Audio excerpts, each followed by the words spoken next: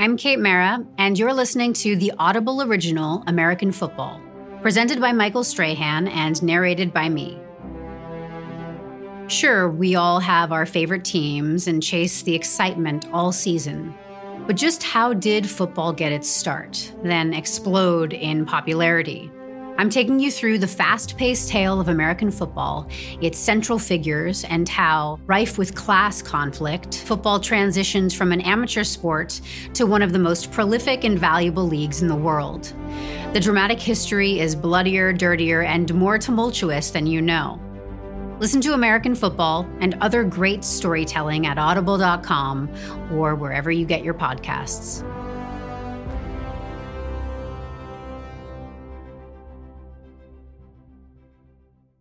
American Football is an Audible original produced by the History Channel, Misher Films, and Smack Entertainment. In any city with an NFL team, it's not uncommon to see billboards featuring the faces and likenesses of their most famous players. If you're in Kansas City driving down I-435, you're likely to find starting quarterback for the Chiefs, Patrick Mahomes. In Cincinnati, it wouldn't be out of place to find a picture of Joe Burrow plastered anywhere downtown near the Skyline Chili restaurant on Vine. There was even a time during my career when you could walk around Times Square and see my handsome mug on a building or two. Marquee players, that's what sells the game.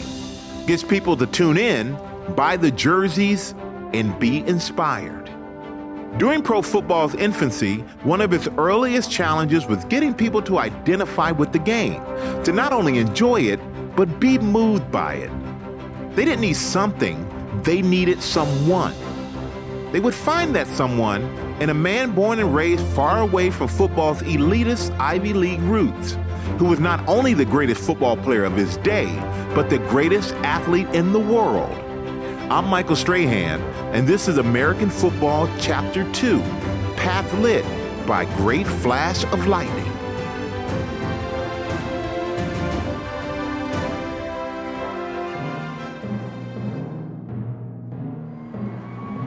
Welcome to Stockholm, Sweden, and the 1912 Olympic Games, just the fourth Olympics of the modern era. I'm your host, Jim Lampley, and with me in the stadium is Otto Bolden. These games feature 2,400 competitors from 28 countries, competing in 102 events, including 2 brand new track and field events, the pentathlon and the decathlon. These competitions promise to determine the best all-around athlete at these games. Representing Team USA in both the pentathlon and decathlon was a young member of the Sac and Fox Nation. Brought up on a reservation in rural Oklahoma, his name was Watho Huck, but we knew him as Jim Thorpe, All-American. Thorpe was pegged as an underdog behind favorites from Sweden and England. But that label quickly vanished when he stunned the competition and won 4 of the 5 individual pentathlon events outright, taking an early gold in the new event. Still, it was his performance in the decathlon, a contest so grueling, only 12 of 29 starters competed in all 10 events, that captured the world's attention. The near-capacity crowd of 13,000 can't wait to see if Jim Thorpe can close out his quest for Olympic immortality with a final victory here. The 12 remaining runners are at the line, and there's the gun. A week earlier in the pentathlon's 1,500-meter race, Thorpe lay back before surging at the end to claim a stunning 5-second win. But this time, in the final event of the decathlon, his main competitors, the Swedish track stars, were committed to avoiding the same fate. They would not be suckered by the American in the final stretch. But they didn't need to be. The bell for the final lap has sounded, and Thorpe has yet again found another gear. It's incredible. The Swedes desperately trying to make contact with the powerful American, but he has had the lead of this race since the start. They don't have an answer. The crowd is on its feet, shouting itself mad. The only question now is, can he hold it through the tape? 50 meters, 40 meters. It's a mad dash. Can he do it? He's gonna do it. The time, 4:40.1. Listen to that crowd. 2 seconds ahead of the Swedes, 4 seconds faster than he ran last week, and almost as fast as the fastest 1,500-meter runners in the world. Jim Thorpe is the toast of the 1912 Olympic Games and of the world. Jim didn't just win the decathlon. He destroyed it, finishing an astounding 688 points ahead of his nearest competitor. Here's Billy Mills, Native American and gold medal winner of the 10,000 meters in the 1964 Olympics. My early learnings about Jim Thorpe still influence me today. He was never a hero of mine. He was much greater. He was an Olympic god. He represented his country proudly, even though it denied him citizenship. Indigenous people could not become citizens until 1924, and very few did, because to become a U.S. citizen, you had to give up your language, you had to give up the virtues and the values, you had to give up your culture, your traditions, the spirituality.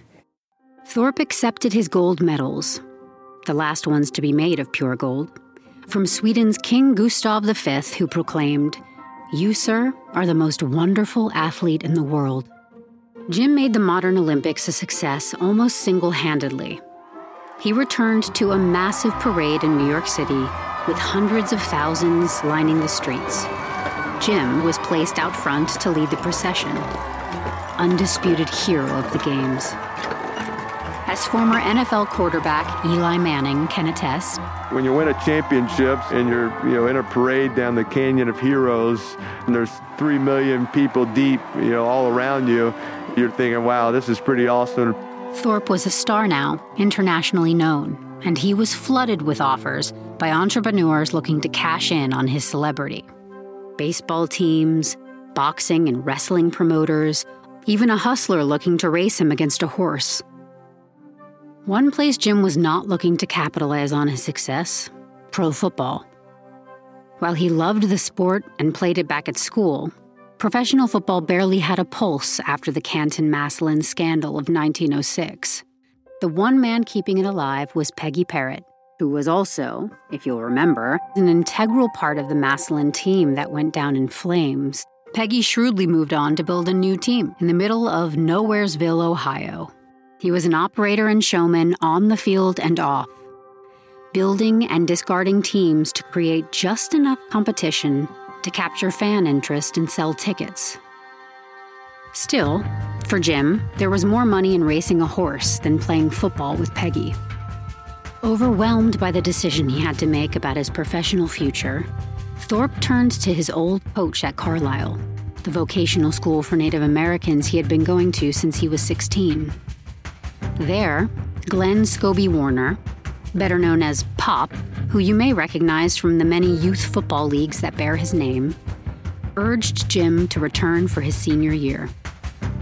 While there were riches on the table, there was a more personal, immediate piece of business for Jim in playing one more season of college football. Vengeance. Born a fraternal twin on May 22, 1887 in Oklahoma, Jim Thorpe was a direct descendant of Black Hawk, the prominent Sac and Fox tribe warrior. Here's David Moranis, author and associate editor at The Washington Post. His given name was Wathohawk, and the most poetic translation of that is the title of my book, Path Lit by Lightning. The night that he and Charlie were born, there was a thunderstorm, and lightning was illuminating the river and the path outside their cabin. And so that's where he got that name. He was a child of mixed-race parents. When Jim was just 3 years old, his tough-nut father taught him to swim by throwing Jim into the deep rushing current of the North Canadian River and walking away. Jim learned quickly. His dad had a reputation for being a pretty rough man. He wasn't adverse to fighting. That's Justin Lenhart, curator for the Jim Thorpe Museum. The Thorpes lived in Keokuk Falls, Oklahoma, surrounded on all sides by Native American reservations, where the U.S. government forced indigenous peoples to live after taking their land and giving it to white settlers. From an early age, Jim could watch someone perform a task once, then pull it off effortlessly himself. Jim and his twin brother Charlie were inseparable, the yin to each other's yang.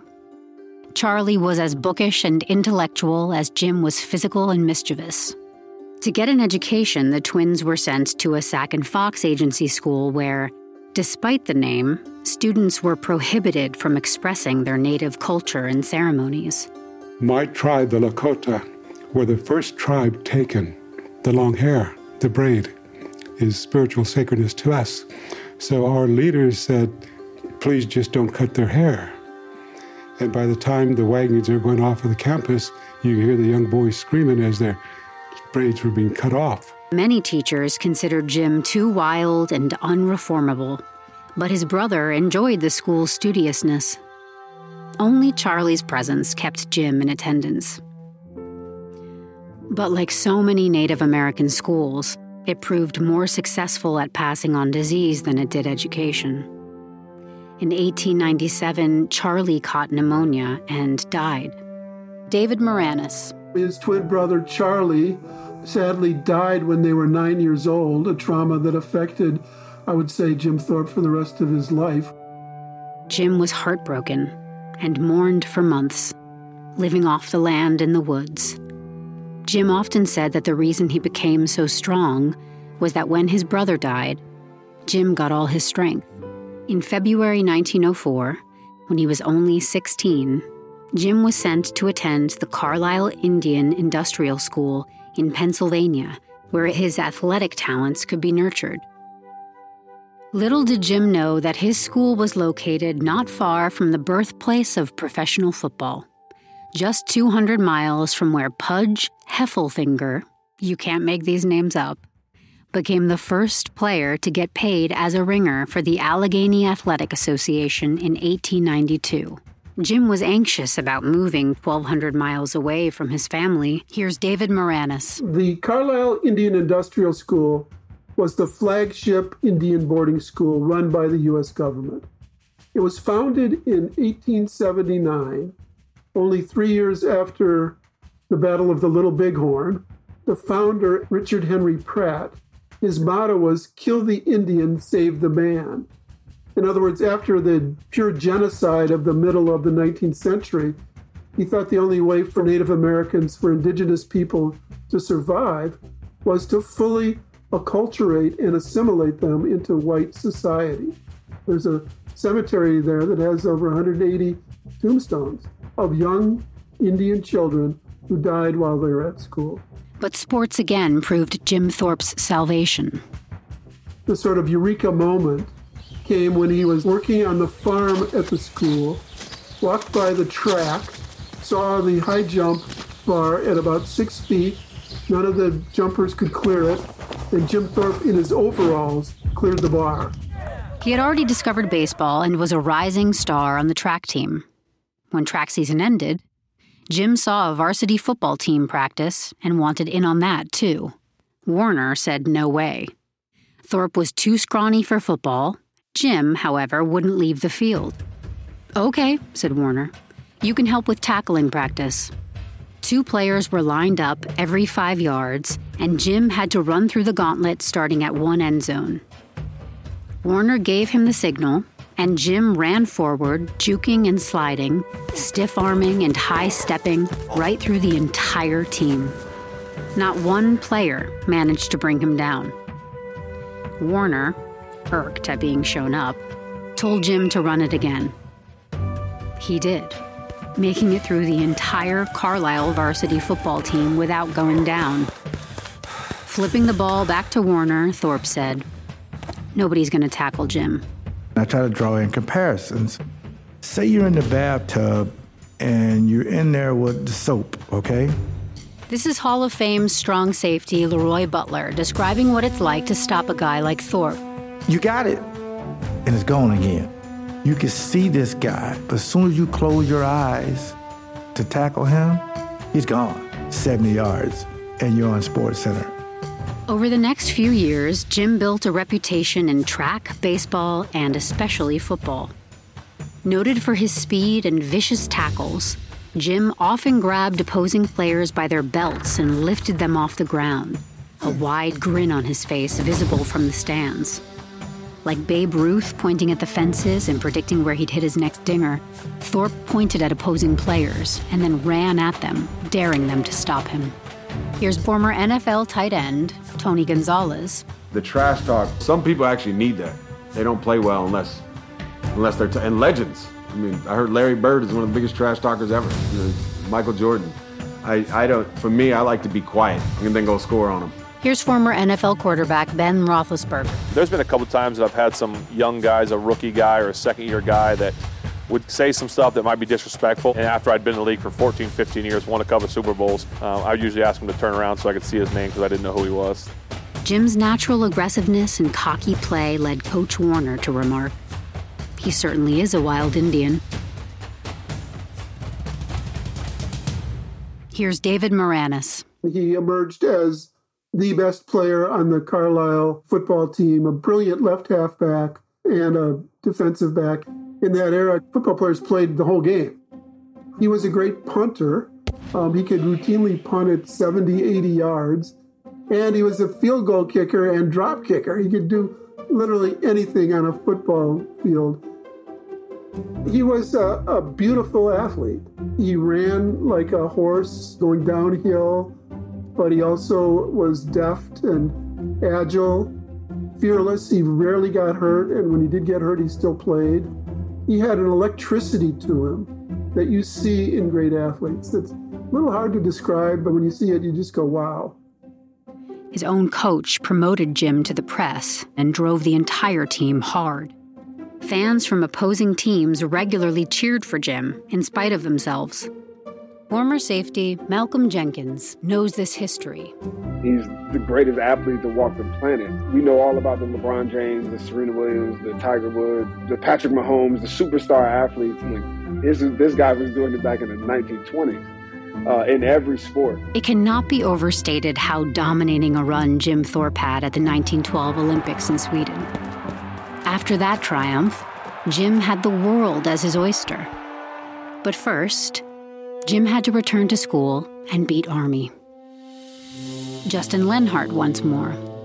That was the famous game against West Point. The media stories from that football game, of course, they took every trope that they could, and it was like the cavalry against the savages, you know. I mean, it was the American Indian Wars on the gridiron for that particular game. The Carlisle Indians game on November 9th, 1912 would be the ultimate grudge match, a game that would mean more to Jim and his teammates than any they'd played before. The game was the Carlisle Indians versus Army. The young Native American squad knew well what was at stake. The most recent conflicts between indigenous peoples and the U.S. military had taken place 22 years prior. Hardly the stuff of ancient history. As Billy Mills notes, other countries today are studying the most devastating genocide on this planet occurred with the indigenous people in the Americas. Based on archaeological digs, 50 to 90 million indigenous people. At the end of the wars, 6 million survived. Army's team was packed with the country's future leaders, intent on proving their superiority and personal grit. The Army coach's favorite saying was, "I want to see blood." Before the game, Pop Warner told his Carlisle players, "Remember, these are the men whose fathers and grandfathers killed your fathers and grandfathers." He then laid down a challenge, saying, "You are all Indians. Tonight, we'll see if you're warriors." Among Army's many standout players was 21-year-old halfback, future World War II general and President of the United States, Dwight D. Eisenhower. Determined to burnish his own star, Eisenhower and linebacker Charles Benedict vowed to knock Thorpe out of the game by hitting him as hard and early as possible. Here's announcer Gus Johnson. We're here at Army Field, a former fort high above the majestic Hudson River where Ulysses S. Grant, William Tecumseh Sherman, Robert E. Lee, and George Armstrong Custer, all veterans of the American Indian campaigns, honed their art of war.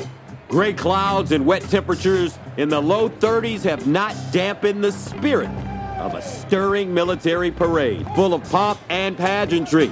Cadets marching with precision, their capes flowing in the wind, and with a cannon blast, it's time for our 3 o'clock start. Carlisle was in dark red jerseys, Army its traditional black and gold.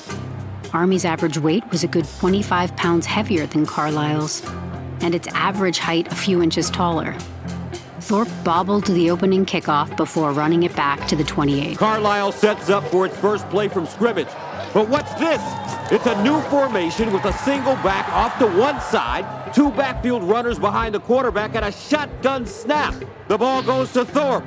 No, it goes to quarterback Gus Welch, who pitches to Arcasa for a run around the right end. The Army players look badly confused on the play. The new formation allowed the ball to go to any of 4 players in the backfield, the quarterback or 3 other players. At first, Army had no idea who had the ball or where it was going. The team's straight-ahead power style was not built to counter Carlisle's run-and-gun attack. But early in the game, Eisenhower stayed true to his word. Thorpe has an opening, but Eisenhower and Benedict punish him with a viciously timed double hit that knocks the ball loose. Recovered by Army. Thorpe is slow to get up, clutching his right shoulder. Pop Warner runs onto the field, but the ref is telling him to get his player off so the game can resume. If you left the field, you had to stay out for the rest of the quarter. Army's All-American captain, defensive lineman Leland DeVore, told the ref to give Thorpe all the time he needed, but what may have been a courtesy sounded to Thorpe like pity, and Thorpe refused to leave the game. A key Eisenhower block gave Army the first score, and the cannons fired again as the Army fans erupted in cheers. Carlisle fought back with their own touchdown and made the extra point.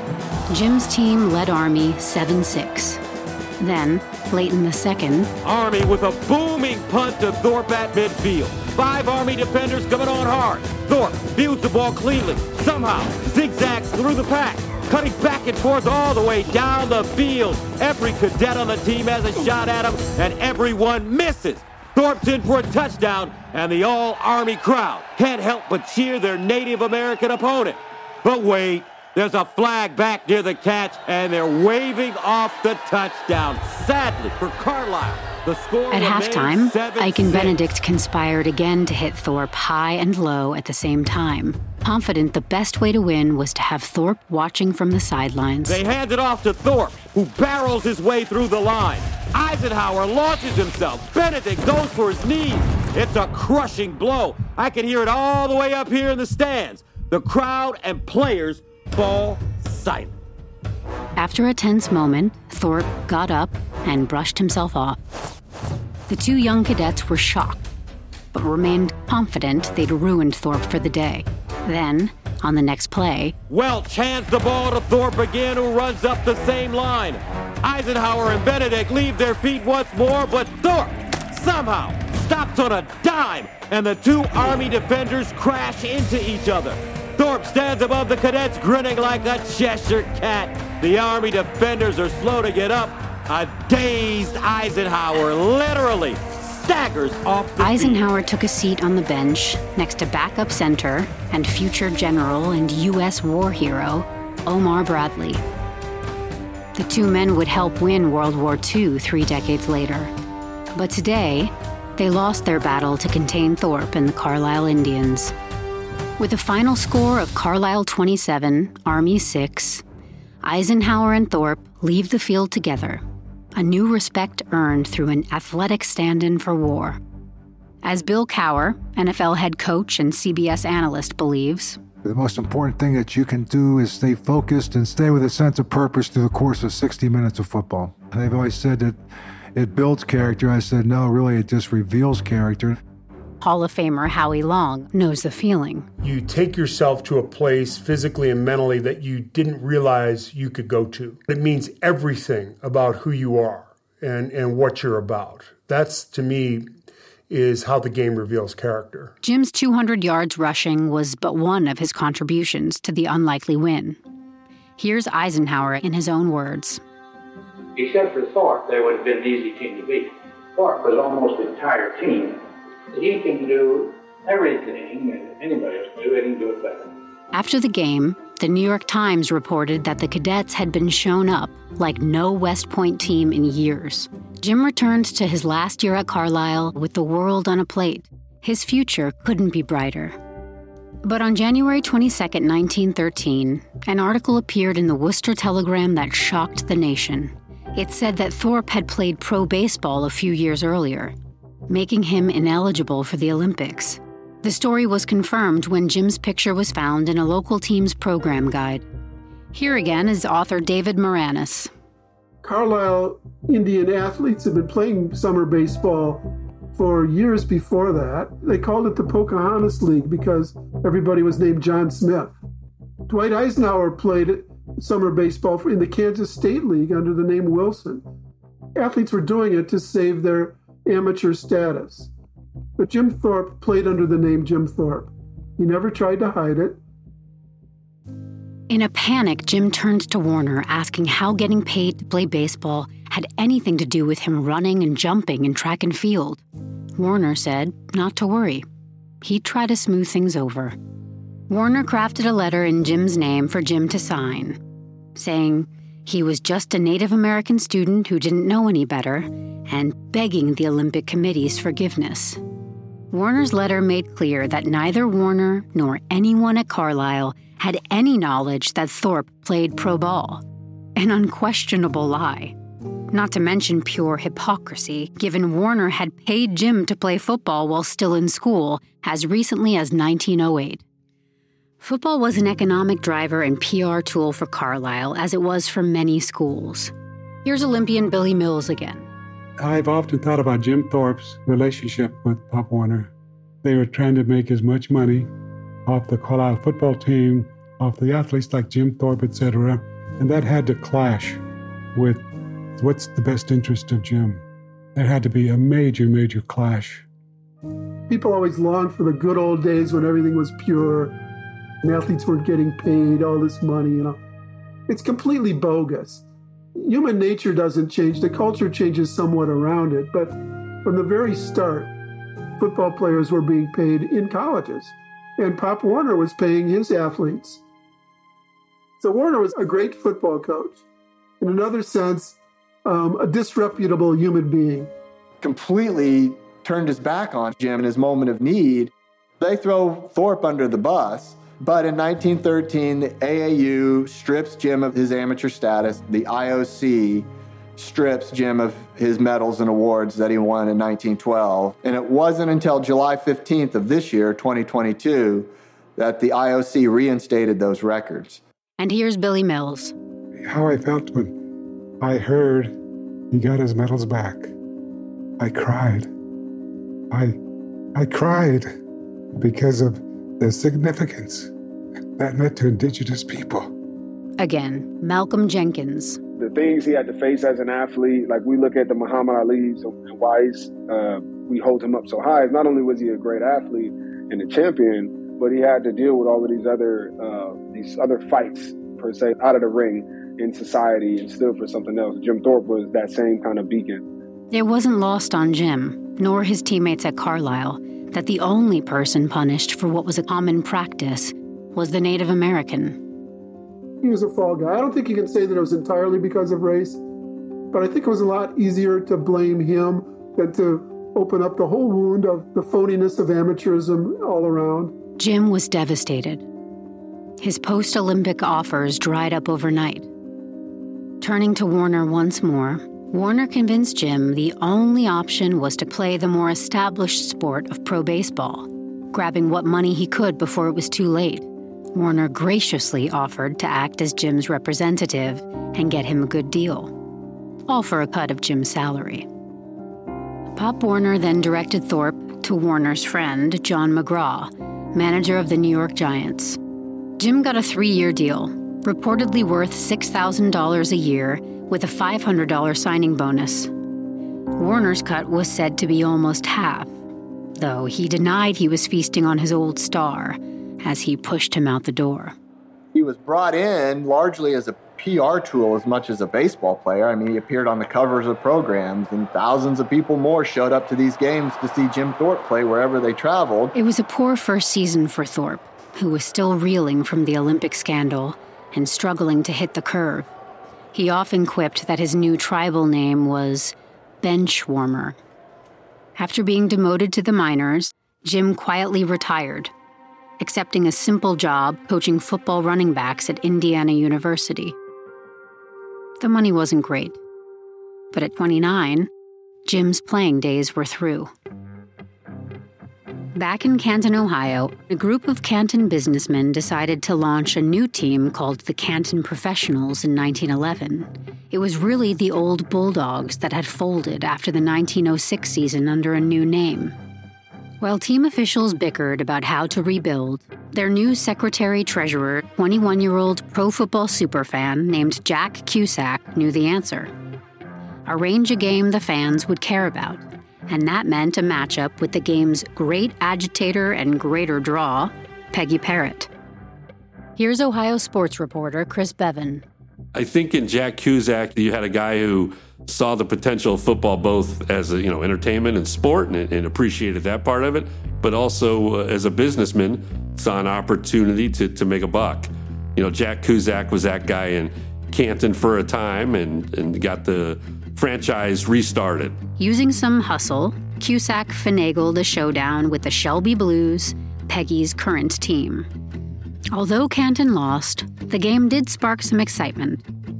So Canton's biggest fan was put in charge of the team and left to figure out how to restore it to its former Bulldog glory.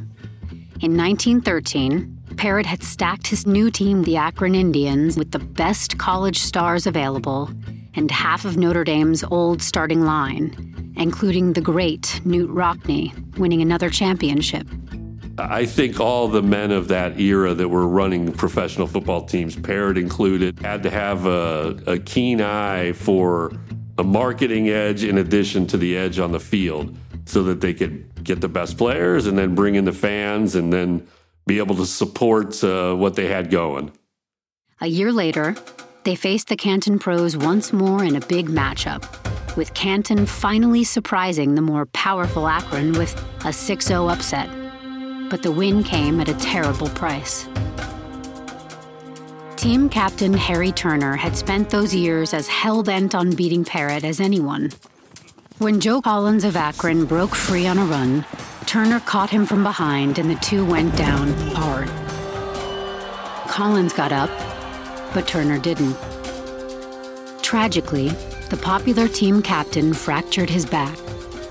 Unable to move, he was transported to a nearby bed. Legend has it Cusack was with Turner that night and always remembered the player's last words. "I know I must go, but I'm satisfied, for we beat Peggy Parrott." Turner died the next day, claiming a sad record.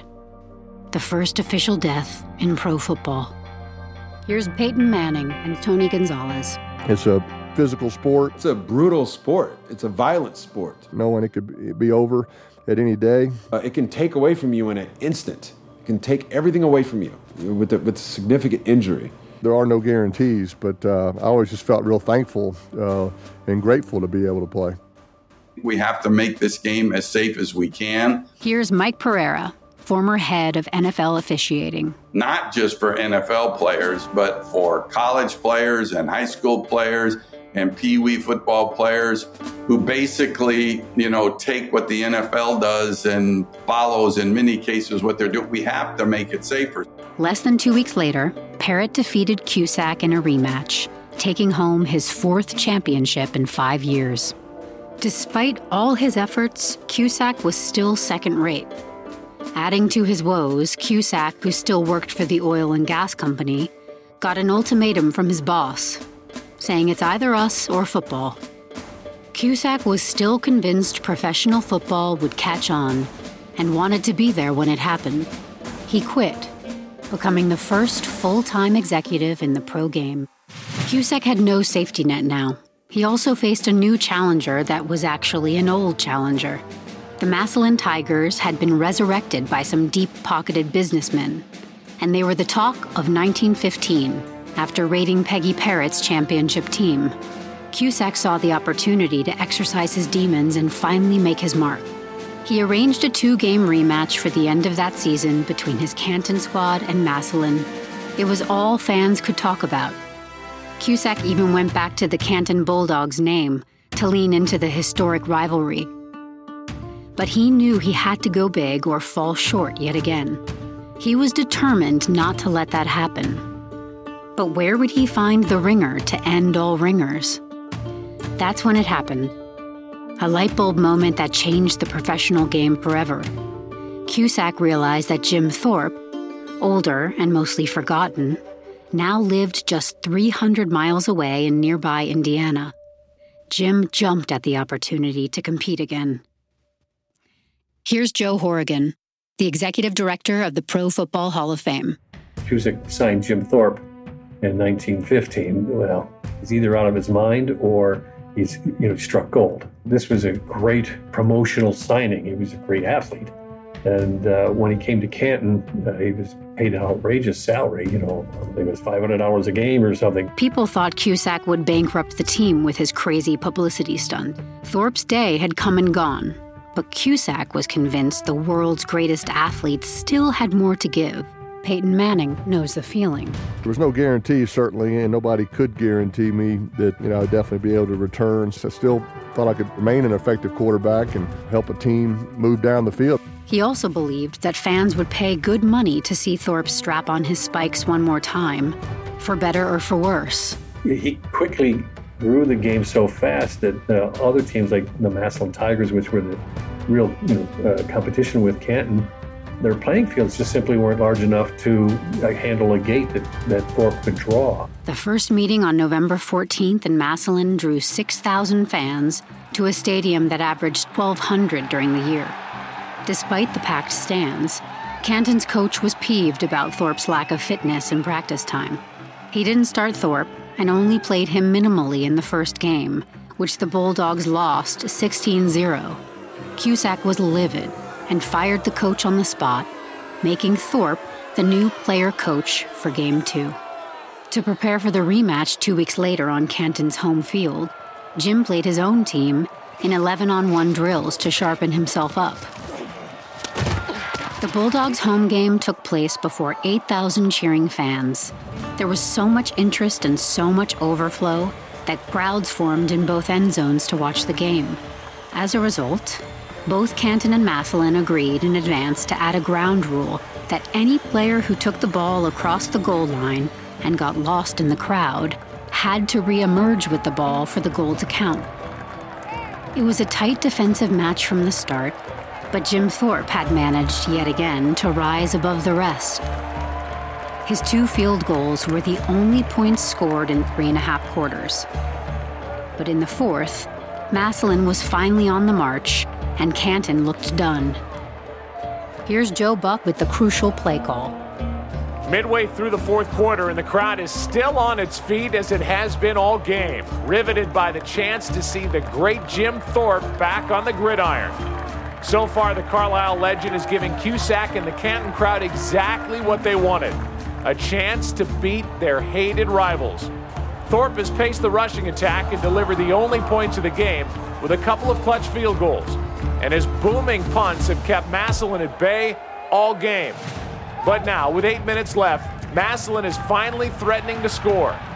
Here's the snap. Quarterback Gus Doreus drops back to pass. He looks for Newt Rockney, who was blanketed by Thorpe. But Massillon's Windy Briggs is streaking toward the end zone on the other sideline with Charlie Smith of Canton in pursuit. The pass is away. Briggs dives across the goal line with outstretched arms and makes an incredible catch in the end zone, and then disappears into the mass of fans who have crowded onto the field. I can't even see Briggs, to be honest. But wait, Canton's Charlie Smith emerges with the ball and is signaling a touchback. What the heck just happened? I can't believe it. Today was supposed to be about the return of Jim Thorpe, but instead it's chaos once again with Canton and Massillon. The refs rushed in. Briggs swore he made the catch cleanly, but insists a uniformed policeman kicked the ball out of his hands in the ensuing melee. Noting that policemen in Canton don't even wear uniforms, the refs were skeptical. But Briggs refused to hear logic.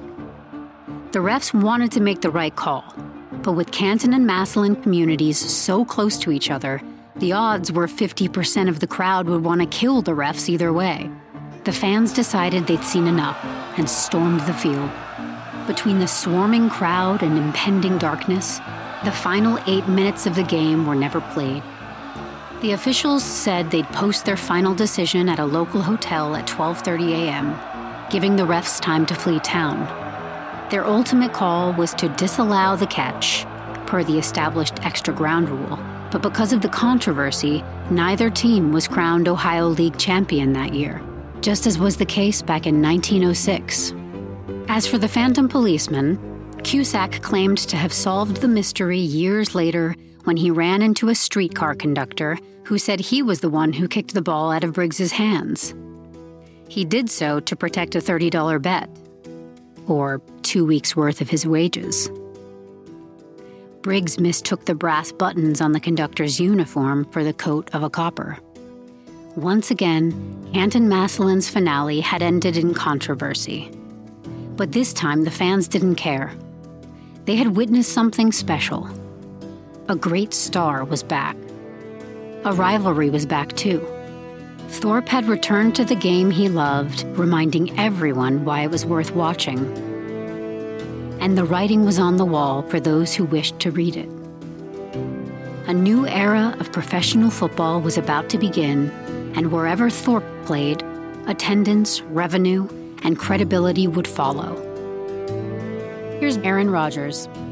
In any sport, any league, you need superstars, and we've been blessed a number of superstar athletes who are either widely beloved or infamous, polarizing, and I think you need some of that. You need people you really love to cheer for, and you need those people you love to cheer against, because either way it's drawn viewers to the game and some great players who've carried on the legacy of our sport. This is Washington Post journalist and author Sally Jenkins. If you could bring Jim Thorpe forward in a time machine, I guarantee you he'd be the greatest star in the game today. He's the greatest athlete in American history, no question. Jim Thorpe was almost forgotten, only to prove himself yet again a true football legend. As both player and coach, Thorpe led the Bulldogs to the Ohio League Championship in 1916 and 1917, losing just one game in 2 seasons, playing for larger and larger crowds along the way. After a lackluster decade, the pro game had arrived on the coattails of a Native American descended from one of his tribe's greatest warriors. Football had found its bright path forward with Wathoha, the world's greatest athlete. Nothing could stop the sport's forward momentum now, at least on the field. Off of it, the business of football was still in total disarray. It needed someone to bring order to the chaos and get a collection of hustlers, ringers, moneymen, and newly minted stars all on the same page. The circus that was football needed its ringleader.